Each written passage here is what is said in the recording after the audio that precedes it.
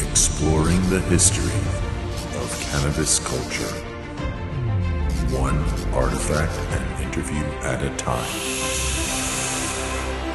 This is Canthropology. Presented by the World of Cannabis Museum Project. With your host, World of Cannabis Executive Director, Bobby Black. Greetings, my friends, and welcome to another edition of Canthropology, the podcast that explores the history of cannabis culture, one artifact and interview at a time. As always, I'm your host, Bobby Black. In today's episode, we'll be exploring the double-wide, unfiltered history of rolling papers. Whether classic or king size, hemp or rice, flavored or au naturel, rolling papers have been the most common delivery method for the average cannabis and tobacco smoker for generations now. In fact, cigarettes and joints are so commonplace in modern society that we never really stop to think about where or when they were invented and how they've changed over the centuries. But the origin and evolution of the rolling paper is actually quite a fascinating topic. And who better to discuss that topic with than a man who's been referred to as a walking encyclopedia of rolling paper history. He's the founder and CEO of Raw Rolling Papers and HBI Distribution, Mr. Josh Kesselman. Josh, welcome to Canthropology. Oh, thanks for having me, man. It's always fun. I love talking about rolling papers, so for me, this is great. Well, I'm extremely grateful to have you on the show, not just because of your extensive knowledge on the topic, but also because I realize what an extremely busy guy you are. And if I'm not mistaken, you're actually on your way to Spain as we speak. Is that right? That's right. Yeah, I'm on my way to go back to Alcoy to make more rolling paper. Cool. Well, I appreciate you making time to speak with us. Before we delve into all the dates and details and everything that I want to get into, I would like our listeners to learn a little more about you and your company and how you became the rolling paper king that you are today. Sure. Sorry about the noise in the background. I'm literally in an airport lounge on my way to Spain. So, briefly tell us about your background a little bit. Well, sure. See, I fell in love with rolling papers at the age of like 5 years old, and there's a reason why. My dad used to do magic tricks with his rolling paper. He had an old Spanish brand called Marfil Arroz, and he would pull it out of the pack and light it on fire and throw it in the air. This is back when I was 5, and all the kids at the table would just be like, "Wow!" As he would, I got to make it clear, it would vanish. It was a rice-style paper, and this type of paper burns exceptionally clean. So he would light it on fire and throw it up, and it would just vanish. And you would have that moment where you were thinking in your mind, like, wow, there really is magic. Magic's real. Like, and you imagine this whole world of possibilities. So for me, I fell in love with rolling papers back then at 5. So as time went on, I became a collector of rolling papers, and I was just so enamored with them for so long. Any chance I got, I would buy whatever pack I saw that was different. And in the 90s, I put my collection online. I was one of the first people to put my collection online. I had one of the larger collections in the world at that point. And that kind of brought me into the world of rolling papers because there were other collectors, and we all began talking and sharing and trading, and that kind of led me into the path of business. And Raw actually wasn't your first foray into the rolling paper business, right? You had a brand called Elements as well. Yeah, Elements was actually, okay. So I had my collection, and I opened up a tiny little store while I was still in school in Gainesville, Florida. And during this time, and again, my collection's online, one of the guys said to me, one of the other collectors said, there's a man coming from Alcoy who has reopened what's basically the oldest rolling paper factory in the world to its lineage. He's looking for someone to sell his product in America. You should meet him. I was like, sure. So I go and meet the guy, a very nice older Spanish man named Jose Emilio. And Jose is talking to me and in my terrible broken Spanish. And I'm very young at that point, like early 20s. And he's looking at me, like sneering at me. And he finally says to me, as he's barely talking to me, Josh, why do you even care about rolling papers? So I told him the story of my dad and the Marfil Arroz.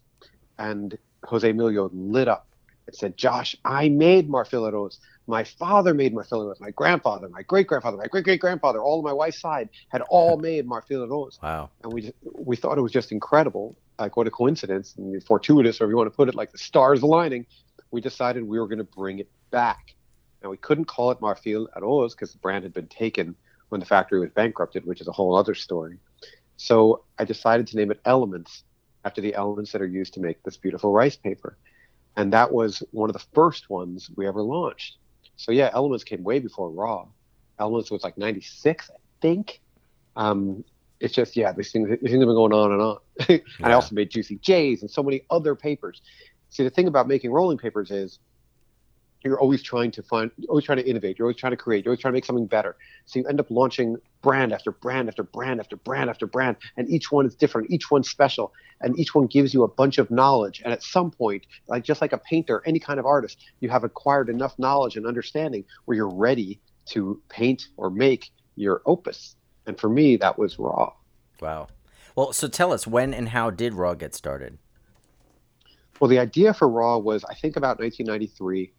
In my little store, any customer that came in, I would bring whatever they wanted. And one of them asked me to get this particular brand of natural cigarettes.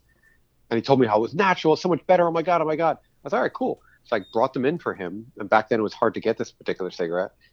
And he comes in and I sell him his pack. And he said, hey, Josh, you want one? I said, sure. He opens it up. And in my mind, after he'd been telling me it was natural and all my knowledge of rolling papers, I thought it was going to be this beautiful natural brown paper.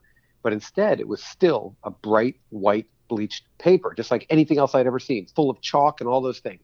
And I was like, oh man, really? So I was just so surprised that it was a white cigarette that's when I realized through my collection and all my friends' collections, I had never before seen the type of paper I was envisioning, which was this translucent, natural brown paper that was not bleached and had no chalk and was made in like this particular way that would be as natural as realistically possible. I wanted to bring it back. So that's when the idea came, was in 93. But I couldn't launch it until 2004, 2005, because no one would listen to me. I was just a guy with a store. I'm trying to explain to these mills what I want. They're all laughing at me. So again, you have to kind of make your bones and get people to trust you and kind of build up knowledge and trust and understanding and money and build all of that up until finally now people are willing to listen to you. Now people are willing to talk to you more. And you take it and I risked it all to create Raw. I had to buy so much of the bulk material that it was a true risk of everything. I would have gone bankrupt if it hadn't worked. But I had to do it, and we did it, and it freaking worked. I knew it would work. I knew people wanted it, and I had to make it for them, you know? Yeah, it sure did work. Holy cow. Dominate Yeah. totally took over the market by storm. And, we should probably mention that part of the reason for that is the fact that you started your own rolling paper distribution company, HBI. Can you talk to us a little about that? HBI was really partially, it was, I come from a retail background where I started in retail, and I used that. I set up a wholesale business trying to cater to get the things into stores that I thought were missing from stores. They were missing from my own store, things I had trouble getting, and things that people really wanted that were more unique and different. So it wasn't like trying to go up against the big distributors. It was more like trying to fill the gaps that they were missing. So, for example, back then you could barely get a good selection of rolling papers. You really couldn't get. So I started carrying every single rolling paper that was ever made. And I would work with my friends in Europe in order to bring over lots of any kind of rolling paper that was exotic. Brands that didn't even matter like much about it. Some of them had no English on it. It didn't matter. It was exotic. It was different. We're talking about 1997 right now. And it was, and people just wanted it. I also found that the stores could do better because I could get them a box of rolling papers for like a box of 50 rolling papers, and each one had 50 leaves. And that box might cost me $5, and I would sell it to the store for like $9 and make $4, and I was happy. And the store now, if you think about it, it's a 50 count that's costing them like what, 25 cents a booklet, and they're still selling it for the same $1.25 or something. So the store is jumping for joy. I'm happy because it's a beautiful paper, and for me, $4 is a great margin. And everybody's winning except for the big old guys who hated me, Yeah. And but it was all things like that. And then it gave me a chance to bring over all these cool rolling accessories and make my own. Like I gained a lot of knowledge over those years of distributing just anything weird I could get from Europe, and I would make my own different things. I would do things like Rizla had made a roll box.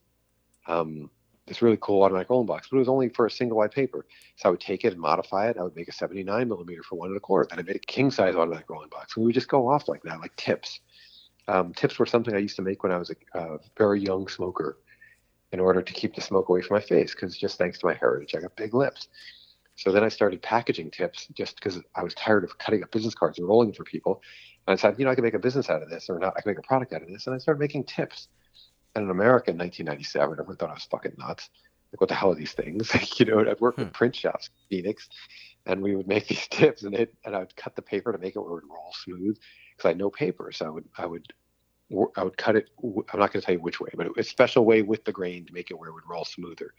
And people would try to copy it, and if I was lucky, they would just cut it completely wrong, so their tips would square, and mine were always smooth because they didn't understand what they're doing. They're copying. They don't get it, And so I ended up making a business of tips for America and convincing everyone to use tips because it's so much easier to roll and it makes for so much of a better smoke and saves you so much money. And I used to have to pitch to people over and over again why you need to use a tip, why you need to use a tip, why you need to use a tip.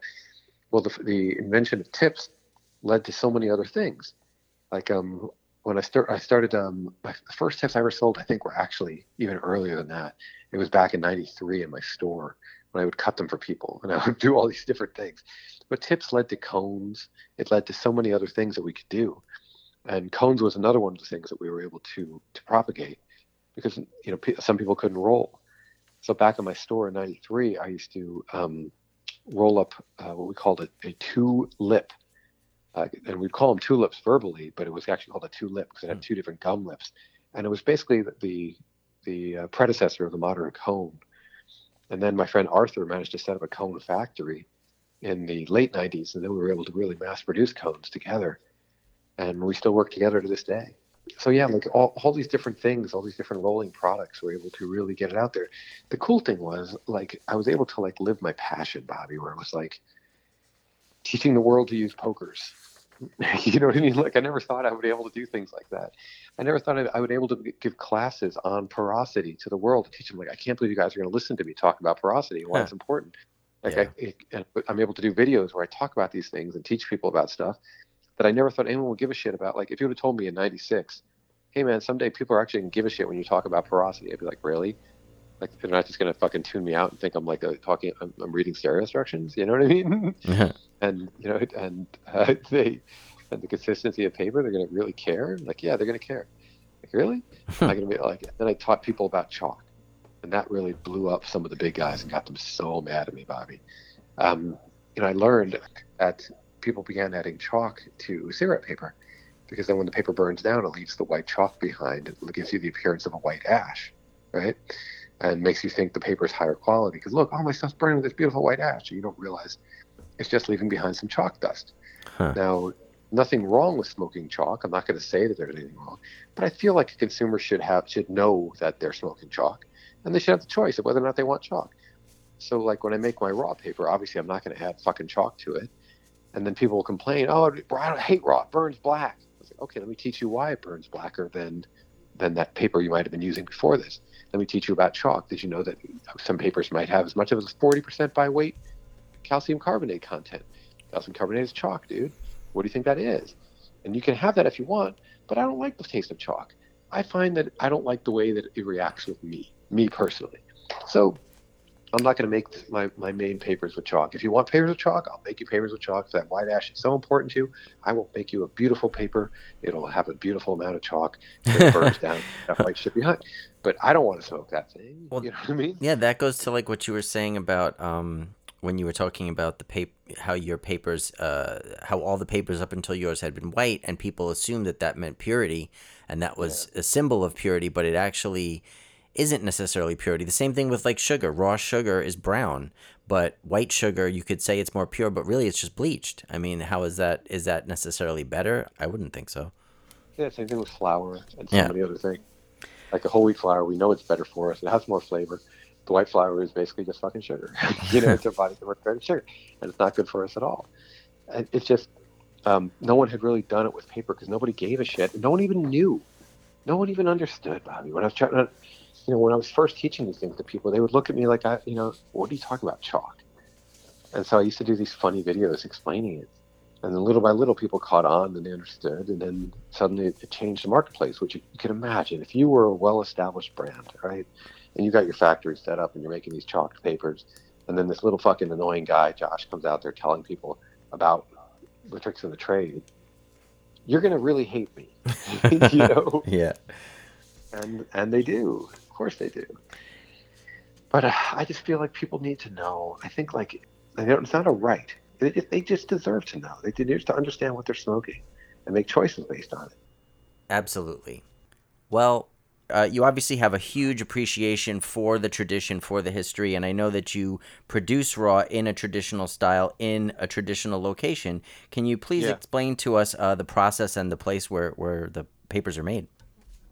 Okay. Well, raw really is made in Alcoy, Spain.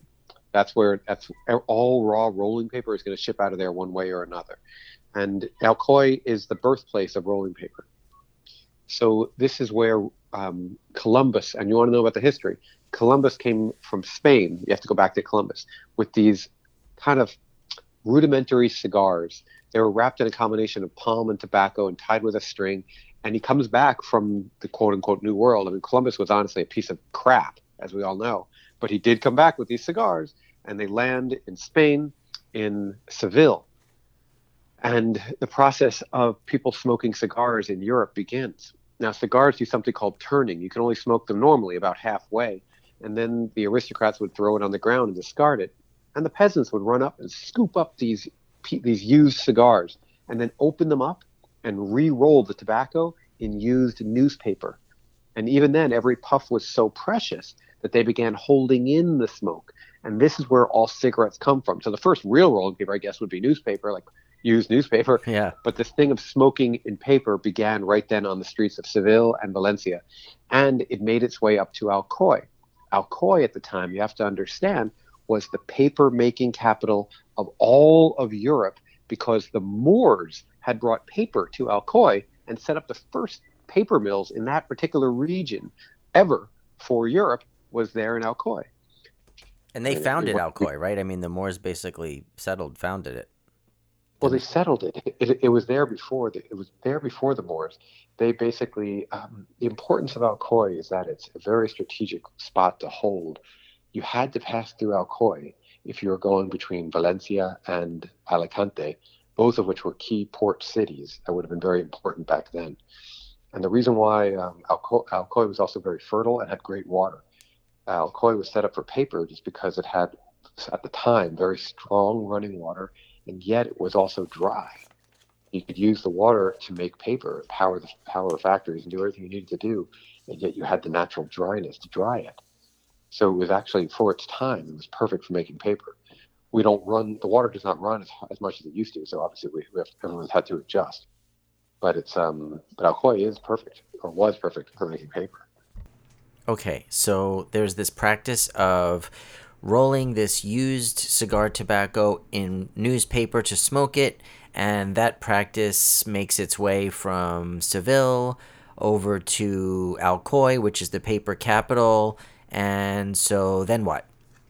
So now you have this combination of tobacco and paper, and voila, it all comes together. Well, the Alcoyanos take one look at these people smoking in used newspaper, and they know that that's not healthy. They know, especially back then, that newspaper is not something you would want to smoke in any way. And they decide to make a special paper just for smoking. And that was really what I consider to be the world's first rolling paper from Alcoy.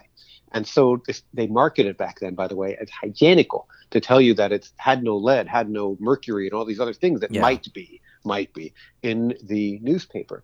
And it was bright white to show you that it was pure and not newspaper. And that is why rolling paper up until raw was pretty much only white. That would all goes back to freaking Columbus times. Wow. You know? Yeah. And so Yeah. I know Columbus was around the 1500s, and I believe the paper industry began in Alcoy much earlier, like around 1154 or something like that. Much earlier. So when did much the first official rolling paper come out? Was it that company Pepe, or was that afterward? No.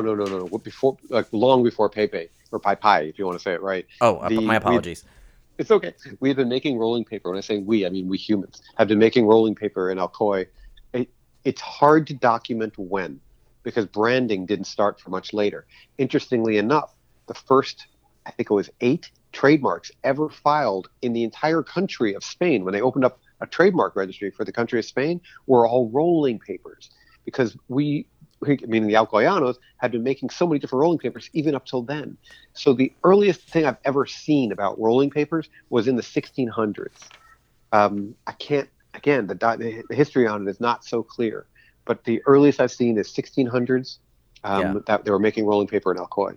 It's likely 1500s, even before then, but I've seen 16s. And the earlier ones were just giant sheets. They weren't branded. You just bought paper. And then it would be folded up into a little square and tied with a string. And these were big sheets. And then the fold lines of the square were what you would tear off to use for your sheet. And everybody would share paper with each other like that. Brands like Pai Pai, which I believe is the oldest rolling paper brand in existence, that one traces its roots back to, I think, early 1700s.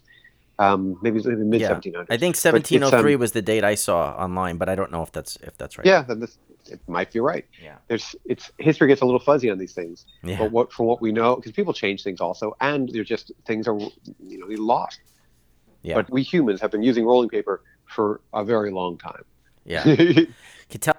Okay, so after Pai Pai, the second oldest rolling paper company that launched and operated out of Alcoy was one that pretty much everybody would be familiar with, which is Bamboo.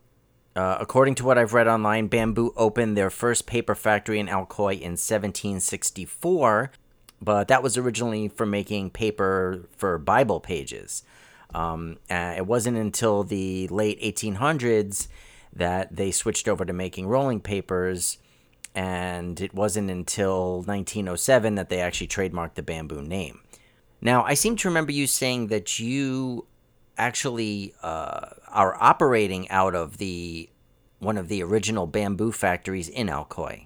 Is it the original? Because I've seen the pictures in Alcoy of like the ruins of that like castle ruins and stuff, but that's not the factory you're talking about, obviously, right? Because that's just ruins. Yeah, no, we don't operate out of the actual building. Okay, so there's a town called Alcaria de Aznar, and that's where the bamboo factory was. We call it the bamboo factory, but it was actually called Papeleras Reunitas. Now, the building is still there and the sign is still up. And I might end up with the building back because Alcaria wants us to move back over there. But it's what happened was in the 1980s, this big factory, was essentially bankrupted through litigation. And in the course of bankruptcy, and this is all my understanding of it, maybe I'm wrong with some of this stuff, but when they were sued into bankruptcy, basically everything was liquidated. And their competitors from Barcelona came up, and they'd given an order saying, let not one machine stand, let not one seed remain, because they didn't want them to come back. And one particular man, Jose Emilio, was one of the factory managers, and he made a deal to buy some of the old machines at the last moment before the factory was really closed. And so he bought several machines, ones that the Barcelona thought had no value because they were so old and antiquated and only did specialized papers. And he basically took those machines and set up what I guess would be the predecessor of with the remnants, and that was Iberpapel. Iberpapel at first was in Muro de Alcoy, and on this old factory that was on the edge of a cliff. It was really beautiful. And that now we've moved to another area of Alcoy, but that is us. So our lineage goes back to Papeleras. We have nothing to do with Papeleras, but the fact we have machines from Papeleras, we have employees from Papeleras. We have all the people. So now many of them have retired, but now we have their kids and their grandkids. So our lineage goes back to that factory, and that factory lineage goes back to all the way to Jose Laporta. It goes back to Evora and all of the old factories that remained in Alcoy. So we're the last ones. So we kind of have to hold the candle, the flame. So the original factory is in ruins. It's still in ruins, and that's what it is, right? And then so and when did this happen with the bankruptcy and stuff? How long ago was that? The factory the big factory, we call it the bamboo factory, but keep in mind it's really called Papeleras Reunitas, was bankrupted in the 1980s. And then so you're not operating out of this exact factory. You're just operating nearby with some of the machinery and employees with from the the original machine and the factory. people. Yeah. Okay. Speaking of the original employees, can you please tell our listeners who the Bambuneras are? Bambuneras were women who made bamboo rolling papers in around the 1920s up till the until the 1980s even, when the factory was bankrupted. Bamboo used to be the brand of Alcoy. They used to call it the mark of Alcoy. Bamboo is not an Alcoy brand anymore. When the big factory in Alcoy was bankrupted in the 1980s, the mark they destroyed the factory, and the mark was taken from Alcoy, and it just became a private label brand essentially, where it's not Alcoyano anymore. So bamboo, as we see it nowadays, is homage to the original bamboo. The Bambuneras used to be women who would make bamboo rolling papers. I still have some of them that work at the factory in Alcoy to this day. Not very many because they're much older, but they still enjoy their work. And they don't want to leave, I learned about them from your video online, is why I asked you, because I got a kick out of it that these there will be hundreds of them. These beautiful young girls were sitting there making rolling papers, and all the boys wanted to date them, right? Yes, and they would take pictures of them together all the time. Oh, security sign. Well, that seems like a perfect opportunity for us to cut away for our first commercial break. But stick around, everyone, because we'll be right back with more on the history of rolling papers here on Canthropology.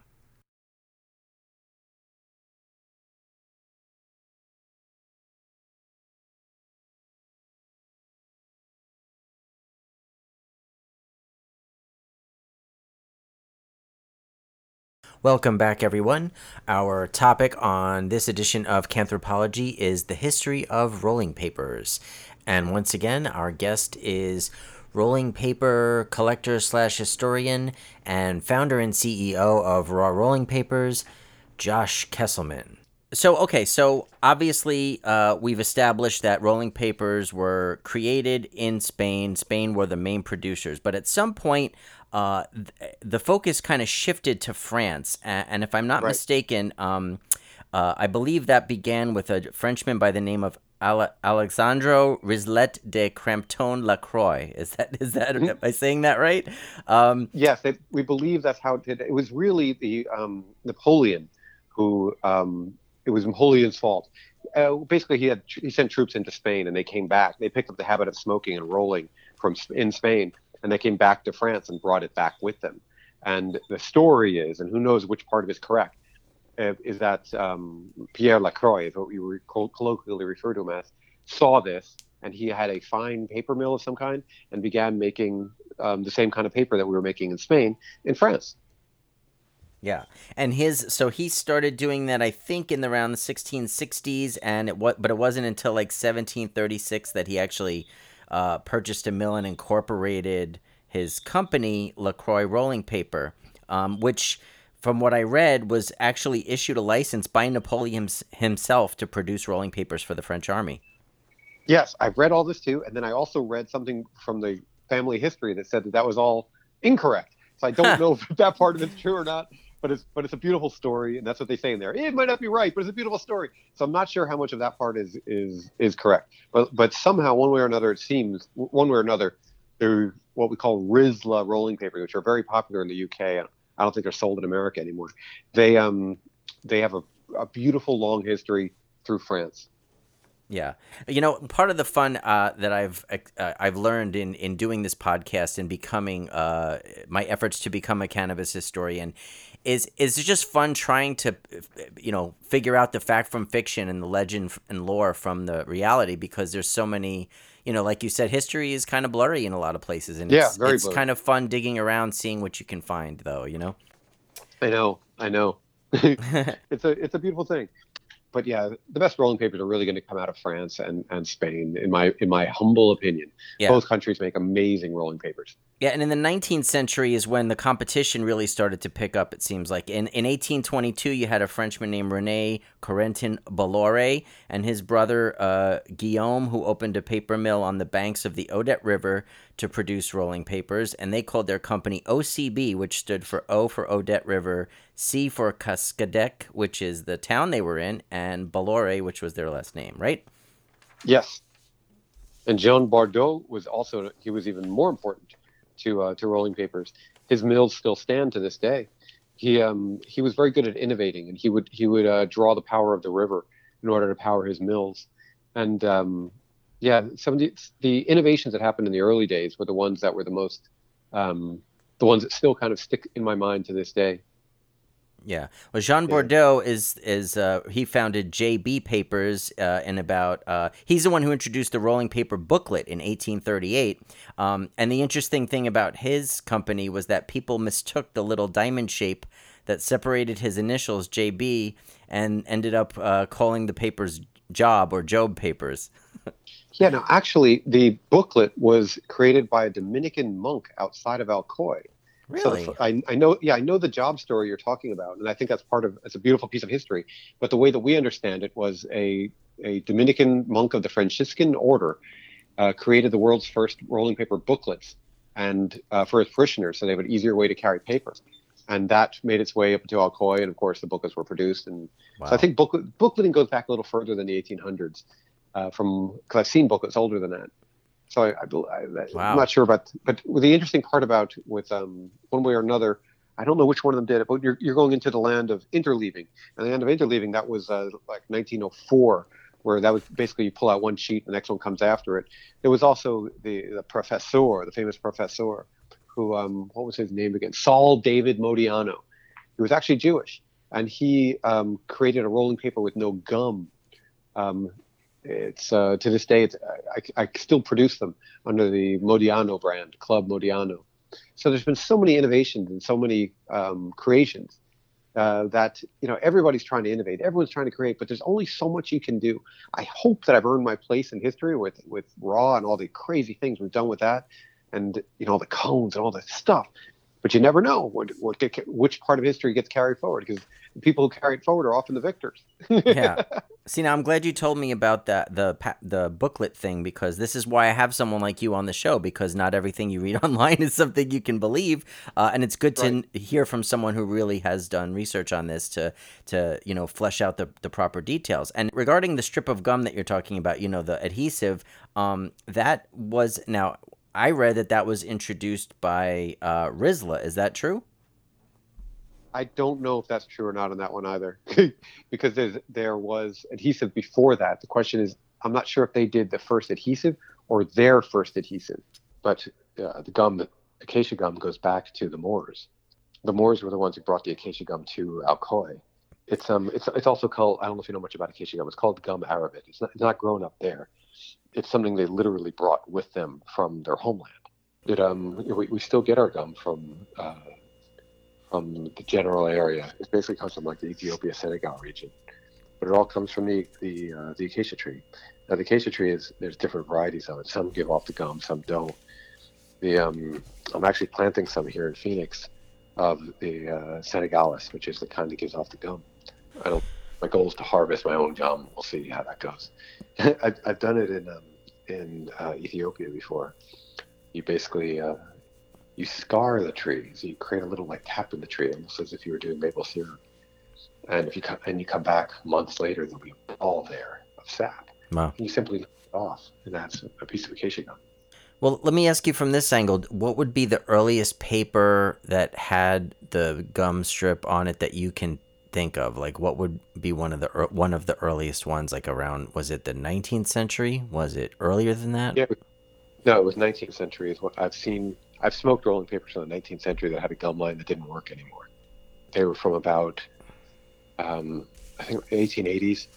But regardless, it's hard to know. Like, this is the problem with history. Yeah. Everybody writes their own history. And the interleaving method that you were talking about earlier that you mentioned, that's what we're so familiar with it today. That's where the process where each paper in a packet is folded so that it links to the next paper. And so who innovated that? Because some people claim online that it was Zigzag and that they actually got their name from the fact that they patented that design. Yes. Now, Zigzag did the first horizontal interleaving, where you pull one out and the next one's ready for you like that. There was interleaving. It's my understanding that Saul David Modiano also had some patent from Italy, which predates the Zigzag patent. This is just what I'm told by a certain guy at a certain mill, that Saul David made the first actual interleave, but his pulled out vertically, meaning the sheets pulled out, but they were folded in the center, like in the middle. Whereas Zigzag is folded in a way where you could pull it out and use it right away. The other ones you would have to refold right afterwards. Do you know what I mean? Yeah. Imagine you're pulling it out, it's folded in a different direction. Wow. So, but yeah, building on top of building on top of building. Some of the innovations I've seen from Alcoy, one of the greatest rolling paper man that ever lived was in Alcoy. I always wish I could. Well, I'm still trying to get his apartment right now. His apartment's for rent, and that's Jose Laporta. Jose Laporta supposedly had over 500 patents for different rolling paper creations and ways to make rolling paper and improvements on ways of making rolling paper. And in my belief, he was the greatest rolling paper man that ever lived. And you haven't even mentioned him or studied him.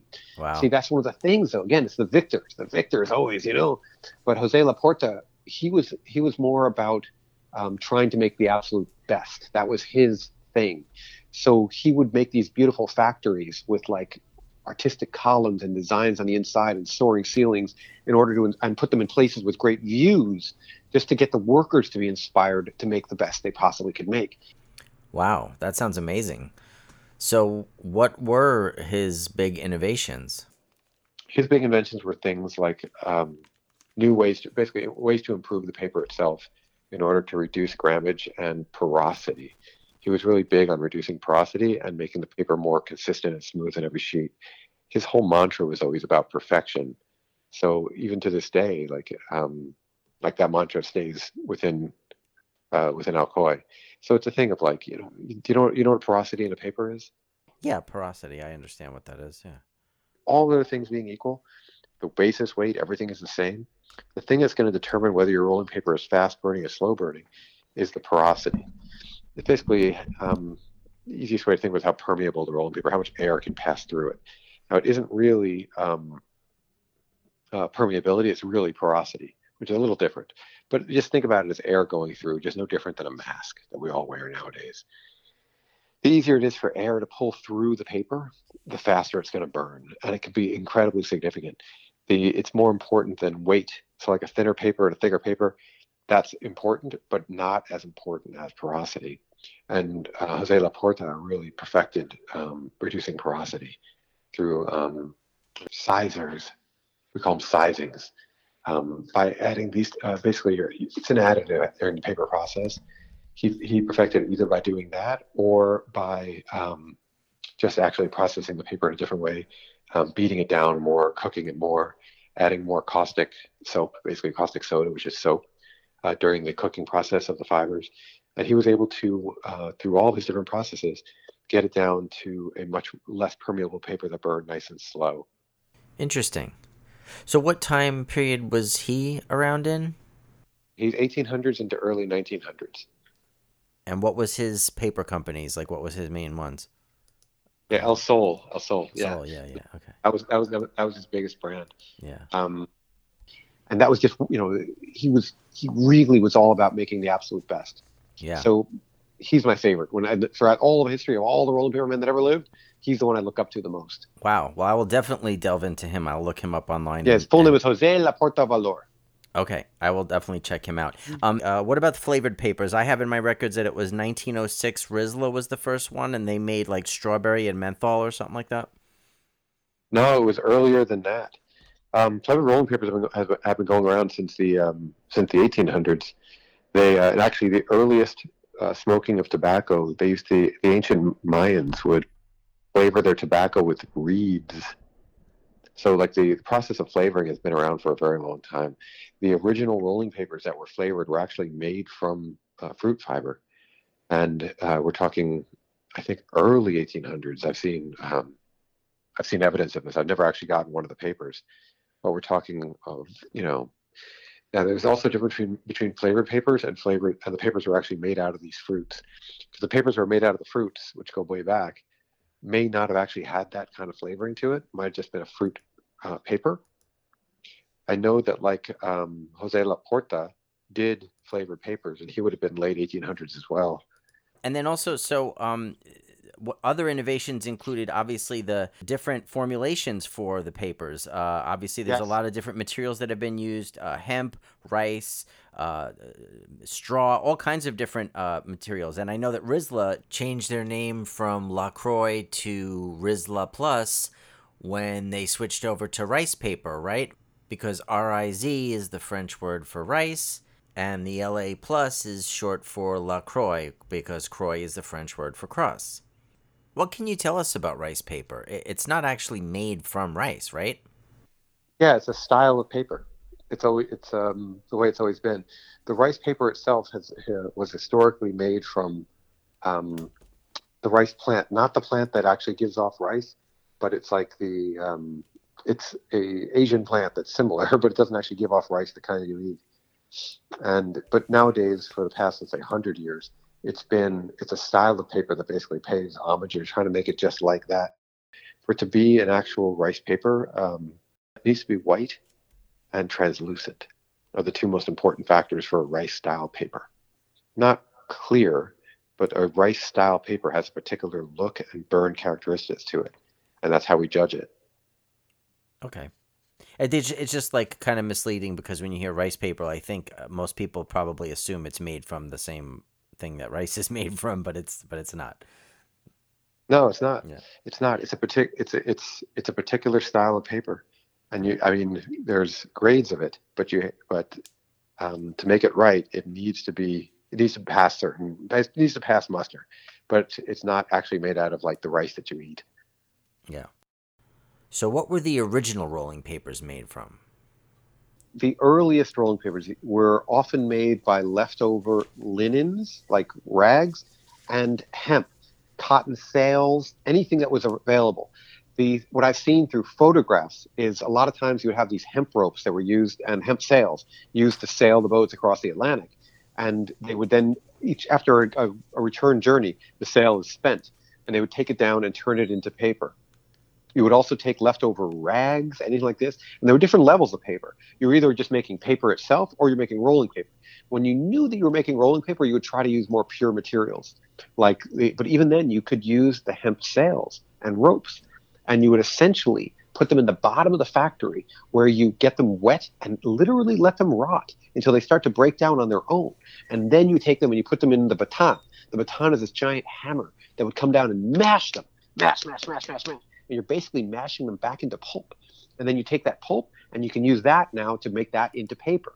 Now, back then, you might add things we wouldn't add nowadays. Well, you would add different things to try to get it into more of more pliable. You would mix it up in what we call basically a bathtub with a mixer, and you would then spread it out onto screens and dry it on the screens, and then pull it off the screen, and that's your paper. That was how it was done originally before the continuous machines. Do you know what I'm talking about? Yeah. The continuous machines, because it changes and changes.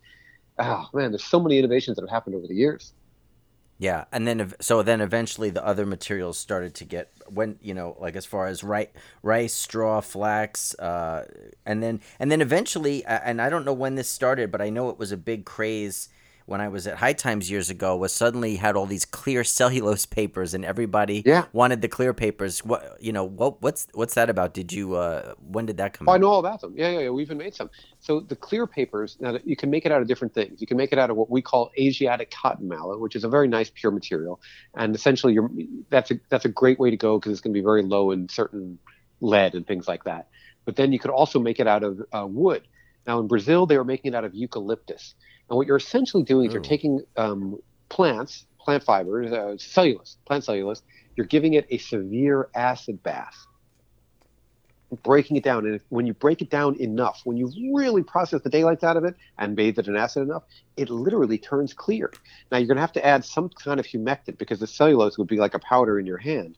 You have to take this and you add something like glycerin just to get it to be more pliable. And then you spread it out into sheets just like you would with paper, and you end up with an early form of plastic. When you hear the word cellophane is meant to, if the original stuff before we had plastic was made out of cellulose like this. So essentially what you're doing is you're bringing back a really old way of making cellophane. Wow. And that's what those papers are. That's wild. That's pretty wild. Yeah, and that's why when you lick them, they absorb your moisture. It's the humectant in there. It's the glycerin that's going to absorb your moisture and sticks to itself. You don't even need gum with them. It's a very interesting paper, but they taste pretty strong. So I'm not the biggest fan of them, but they're really cool. Yeah, it seemed to be kind of a flash in the pan novelty kind of thing. Like, I'm sure there's still people that use them, but it was real big for a while. Everybody was using them, and then they kind of died off. They did. They totally did die off. Yeah, there's so many different materials that you can use. I've learned over the years there's some that taste better than others, and trying to select the exact right thing for a paper is a big deal. Most people, when you see all these brands of rolling papers, a lot of them, not all of them, of course, a lot of them are just people buying someone else's paper and sticking their name on it. No different than a lot of other things we do in life, But but then you have the few of us that really take the time to either make or have made our own paper, where you're really specking it. You're specking it down to the minutia detail to try to get it exactly the way you want it, so it'll burn the way you want, because you're trying to elevate people to a whole other level. And those are the guys who I love the most. Cool. Yeah, absolutely. Certain materials burn much different than others. And I've tasted some papers that are absolutely horrible, and I've tasted some ones that are really good. And my hope is, I wish that everyone made papers that were really good, but some make good ones, some make don't. Yeah. All right, we're going to take another quick commercial break, but we'll be right back with more from Josh from Raw here on Canthropology.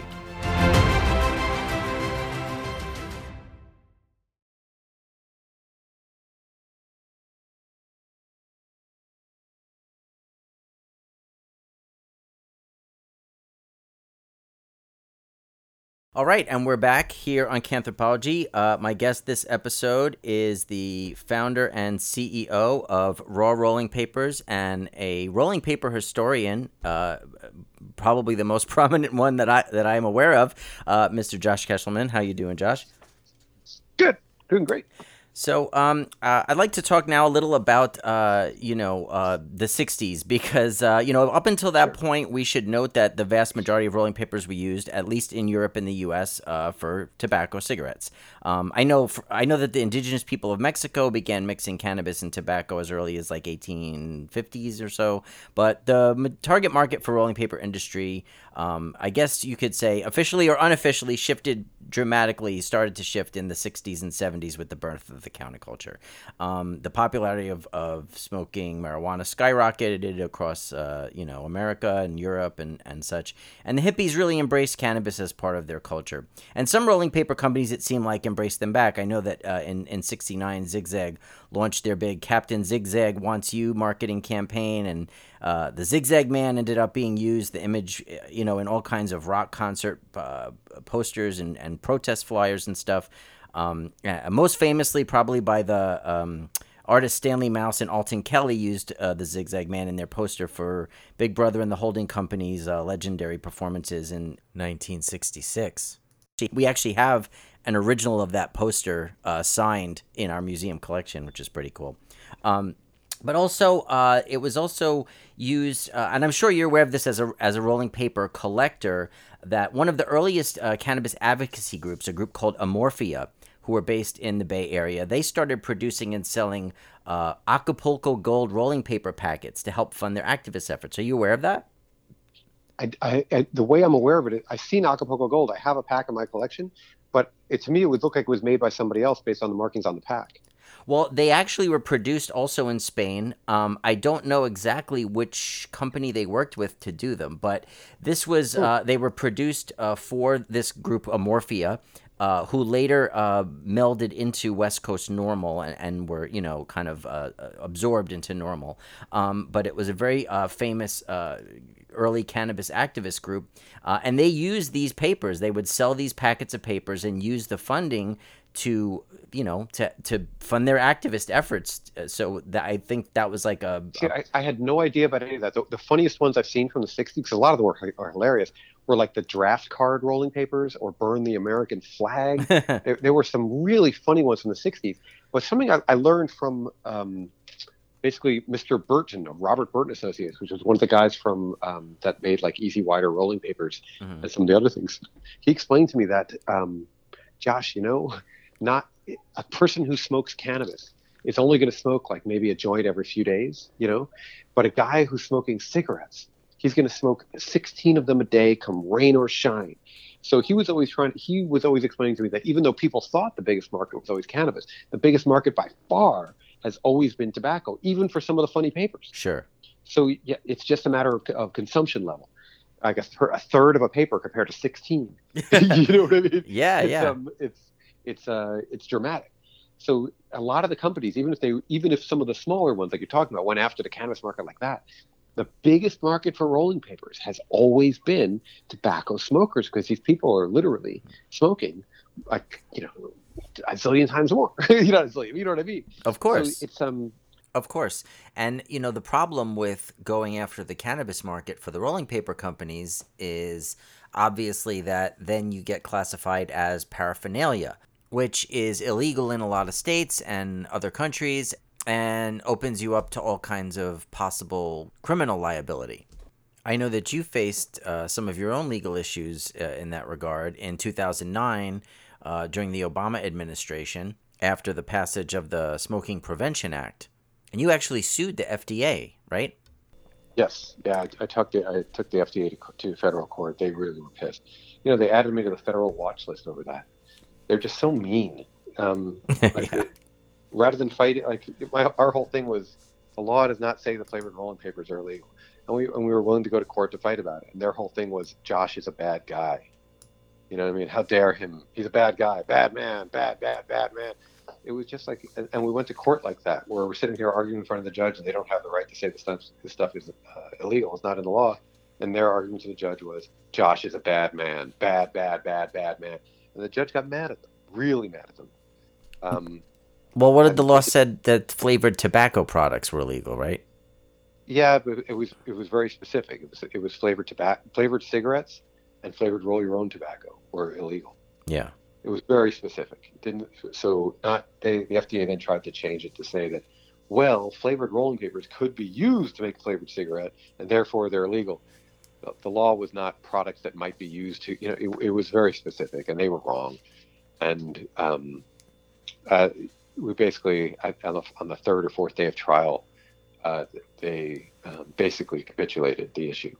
And GCJs are still here today, because their position was simply that all flavored rolling papers are illegal. And midway through the case, they turned to the judge and basically said, not all flavored rolling papers are illegal. So that was the end of the case. So was it dismissed, or did you win, or how did it turn out? It turned out where the judge ruled that because they capitulated the issue, there's no longer a case, there's no longer a matter at hand. So it was dropped. Yeah. Okay. Yeah. Because we walked in there with them saying that our product was illegal, you're going to jail, prison. They would say it in different ways like that. They wouldn't just say you're going to jail. Oh, you're going to jail, prison. You're going to be sentenced. They would just try anything to say words to try to scare you. Yeah. And you'd be like, okay, cool. Let's go talk to the judge about that. That's great. You know what I mean? It's not in the law. Yes, we can use the full power of all government authority against you. Like, great, cool, against flavored rolling papers. Yeah, but it all worked out in the end. Like, Juicy J's are still around. Yeah. What's important to the FDA is that we don't market them for use with tobacco, which we do not. It's so funny because that's the opposite of what it always was, which was you have to say tobacco use only, not for weed use. Yeah. And with those, it's the opposite, right? Yeah, but see, I'm in a different position because our company, HBI, stands for Herbal Bar Industries. And we started off selling herbal smoking blends. And we probably still are one of, if not the number one seller of smokable herbs, just non-tobacco smokable herbs in America. We used to advertise it in High Times magazine, all of our cool herbal blends, and for years. And we still do them to this day. We used to have brands of herbal cigarettes, but then the regulations made it impossible for them to continue because they got put into a basket with cigarettes where they have to be treated like cigarettes. The regulations made it impossible to continue them. But no, we have this whole herbal background. So for us to say that it's herbal use only is very easy for us because we sell herbs, you know? Yeah.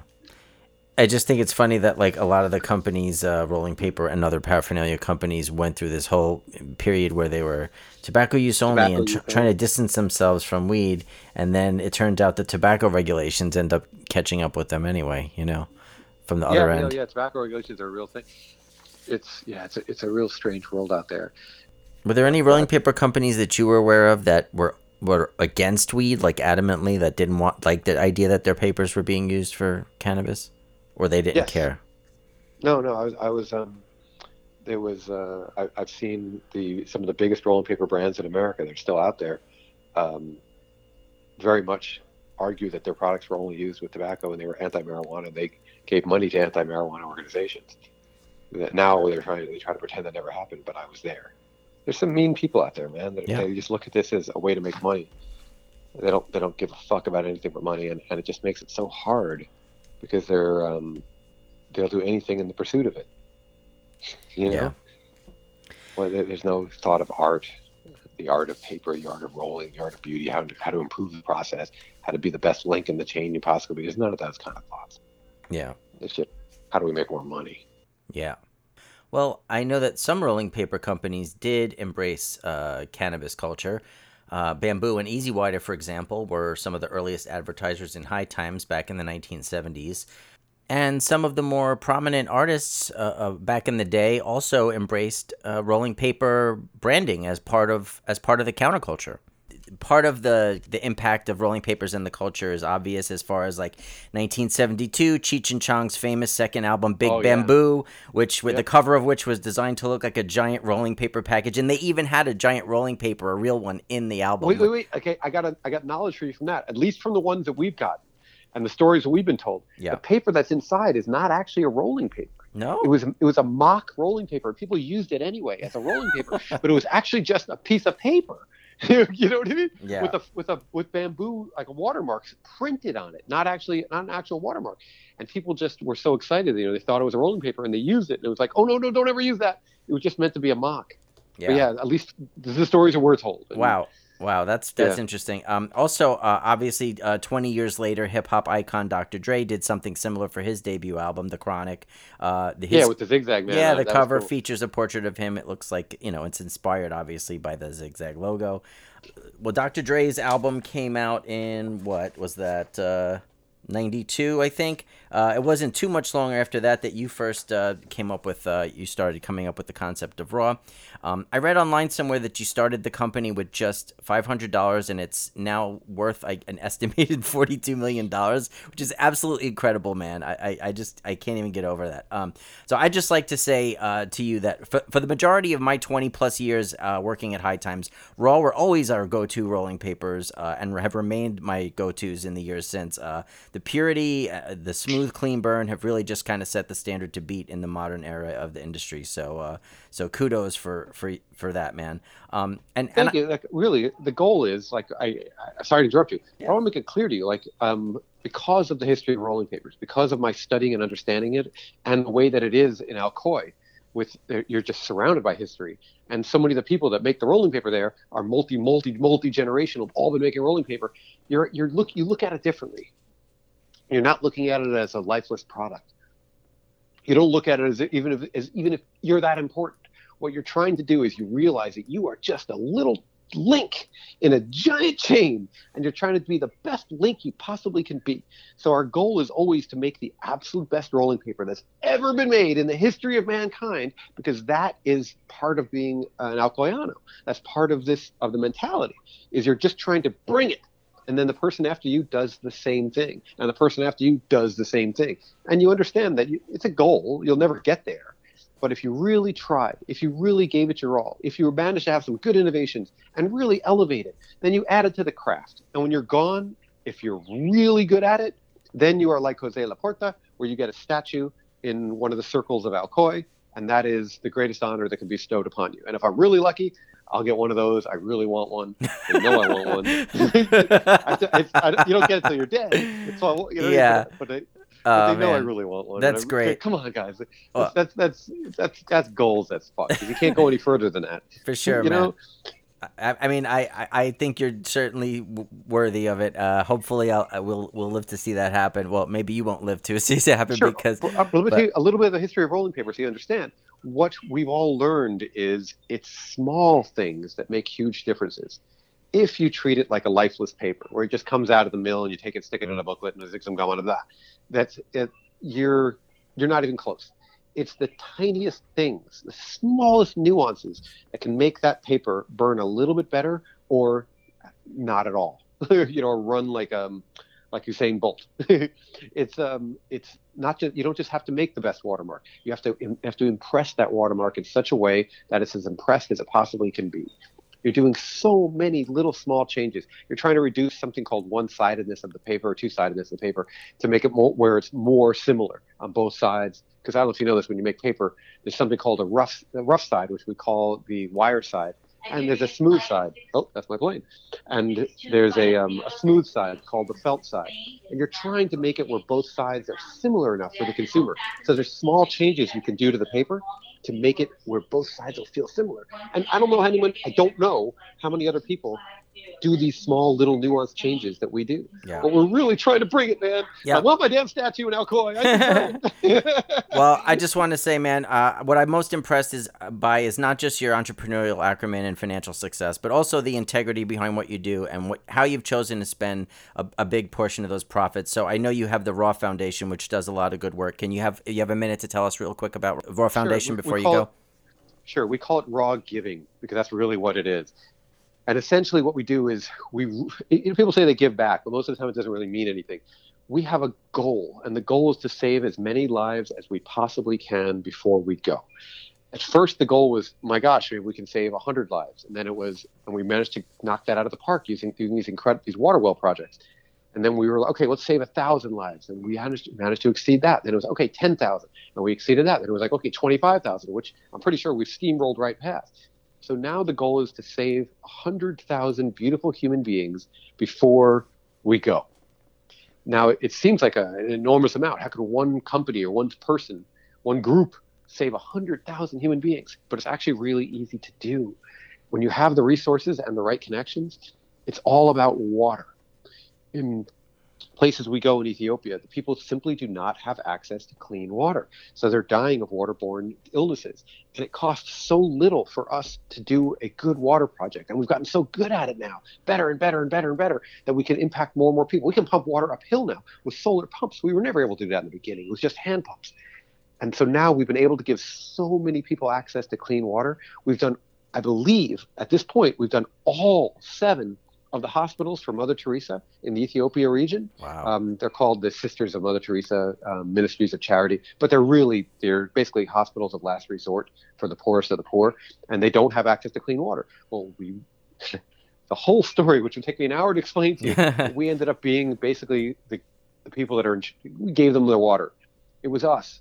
And I say us, that means me, you, all of us together, David Harding on the ground with Water is Life Ethiopia, everyone working together and just caring was all that was really needed. It cost what it cost. We've given these things have cost probably millions of dollars overall, but think about it, man. What's a couple $1,000,000 when you're actually saving tens of thousands of human lives? It ain't shit, right? Yeah. So the cool thing I've learned about this is the cool thing about having experience in life is a zillion years ago when the feds came at me and they tried to take everything away from me and all that shit, you realize you want to do things that you leave behind that no one can ever really take from you.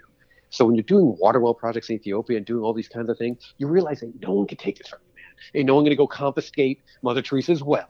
Yeah, Feds ain't touching that thing. So I could lose it all and end up living under a bridge, and I still would know that all this stuff actually happened, and it only happened because of all of us, which is fucking beautiful, I think, man. Yeah. And so it makes me feel good. It motivates me to keep working, and that's the important thing. It makes our people happy. It makes everybody smile. And hopefully I left a beautiful fucking impact on this incredible planet. And with that, I have to go catch a plane to go to Alcoy and make more paper because I got to make this new one I'm trying to produce, which is very difficult. And I have to be there myself to try to do the final touches on it. All right. Well, right on, man. It's been a pleasure talking with you. Thank you again. It's been my pleasure to talk to you, and it's been an honor. Taking time out of your schedule to educate us about the history of rolling papers. We appreciate it. I wish you safe travels and continued success. Take care, man. Thank you very much, and thank you for having me again. It's been so nice talking to you. I know we haven't talked in a while. I miss you, man. You freaking rock. I hope to see you again soon. Thanks, man. Bye-bye. Bye-bye. Well, that was certainly an enlightening and enjoyable conversation. Who knew rolling papers were so interesting, right? Anyway, that's going to wrap it up for this edition of Canthropology. For more information on the World of Cannabis Museum project or to read our Canthropology blog, please visit our website at worldofcannabis.museum. If you'd like to contact us, you can hit us up on social media or shoot us an email at canthropology@gmail.com. If you've enjoyed this show, we invite you to go ahead and click the subscribe button, leave us a review, share it with your friends, and follow us on Facebook, Instagram, and Twitter. A quick shout out to our great media partners, Cannabis Radio, Hayes Radio, and Leaf Magazine. Thanks again for listening, everyone. I hope you've enjoyed the episode, and I hope you will join us again next time for another edition of Canthropology. Until then, this is Bobby Black, and I am history.